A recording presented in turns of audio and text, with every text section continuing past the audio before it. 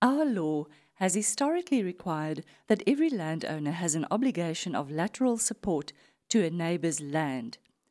This is based on the principle that every landowner can expect, as part of his entitlement of use and enjoyment, to have the natural condition, position, and topography of his land preserved.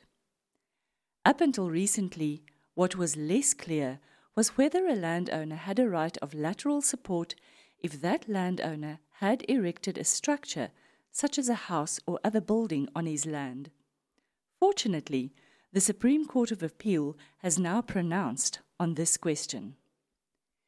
With us this week is Albert Swart, a director at Strauss Daly Attorneys. Albert will be discussing a recent Supreme Court of Appeal case that dealt with neighbour law, duty of lateral support. As always, a pleasure to welcome you back, Albert. Good morning, TN listeners. I will be discussing the judgment in Marina Petropoulos and another versus Artur Fernando Pereira Diaz.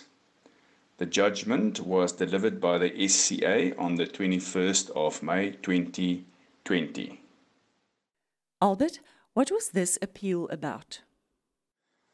This appeal was about the nature, scope, and ambit of the duty of lateral support owed in respect of adjacent properties. The Court Q, the Western Cape Division of the High Court in Cape Town, concluded that the duty of lateral support is owed not only in respect of land, but also buildings constructed on the land, save where such land has been unreasonably loaded, so as to place an unreasonable burden on the neighbouring land. The appeal was with leave of the Court Q. Could you put this in perspective for us? What are the brief background facts of this appeal? The appellant, Mrs. Petropoulos, the respondent, Mr. Diaz, and Mr. David Venter, owned adjoining properties in Camps Bay, Cape Town, on a steeply sloping mountainside. During March to August 2008, all of the properties except for the appellants had houses built on them. During March 2008, the appellant and Mr. Venter each undertook excavations on their respective properties, near the respective boundaries of the respondent's property. The excavation on the appellant's property was in preparation for the building of a house, while Mr. Venter was preparing to build an additional garage. The excavation on the appellant's property involved fairly substantial excavations. From May 2008, problems became evident on the respondent's property. A dip appeared in the garden, furrows appeared in the garden between the respondent's property and the appellant's, and the ground under it collapsed during the course of the construction of a retaining wall. Between July and August 2008, there was a major movement in the underlying ground. The entire slope on which respondent's property is situated subsided. The respondent's property moved laterally and downwards towards the excavation on the appellant's property, resulting in extensive structural damage to the property. There were problems on Mr. Venter's property as well. The property subsided and cracks appeared, which forced Mr. Venter, because of safety precautions, to abandon the property. The respondent attributed the damage to his property to the excavations undertaken by the appellant and Mr. Venter on their respective properties. He instituted a claim for damages against both, based on strict liability for breach of the duty to provide lateral support. The appellant and Mr. Venter each defended the action and denied liability. The appellant also joined the second appellant, Nick Moorhoff and Associates, the project engineer, for the works on her property as a third party to the proceedings. It is indeed a slippery slope, but what were the main issues the court accue had to consider? Whether a common law duty to provide lateral support to the respondent's property was owed by the appellant and Mr. Venter's properties. Whether the excavations carried out on each of the properties in May or June 2008 breached this duty to provide lateral support. If so, whether as a result of the respondent's property being so deprived of such lateral support by such excavations, the slope on which respondent's property was situated mobilized and subsided in June 2008. And what was the verdict in the court accue? The court accue declared that the appellant and Mr. Venter owed the respondent a duty to provide lateral support to his property. The excavations undertaken on their respective properties breached that duty, as a result of which the slope on which the respondent's property is situated mobilized and subsided. No substantive order was made against the second appellant, the project engineer, except that it was ordered to pay the respondent's cost jointly and severally with the appellant. What was the case of the appellant on appeal?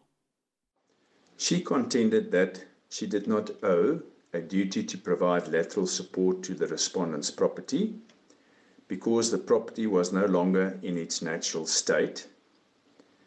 The excavations on the appellant's property did not breach the duty to provide lateral support.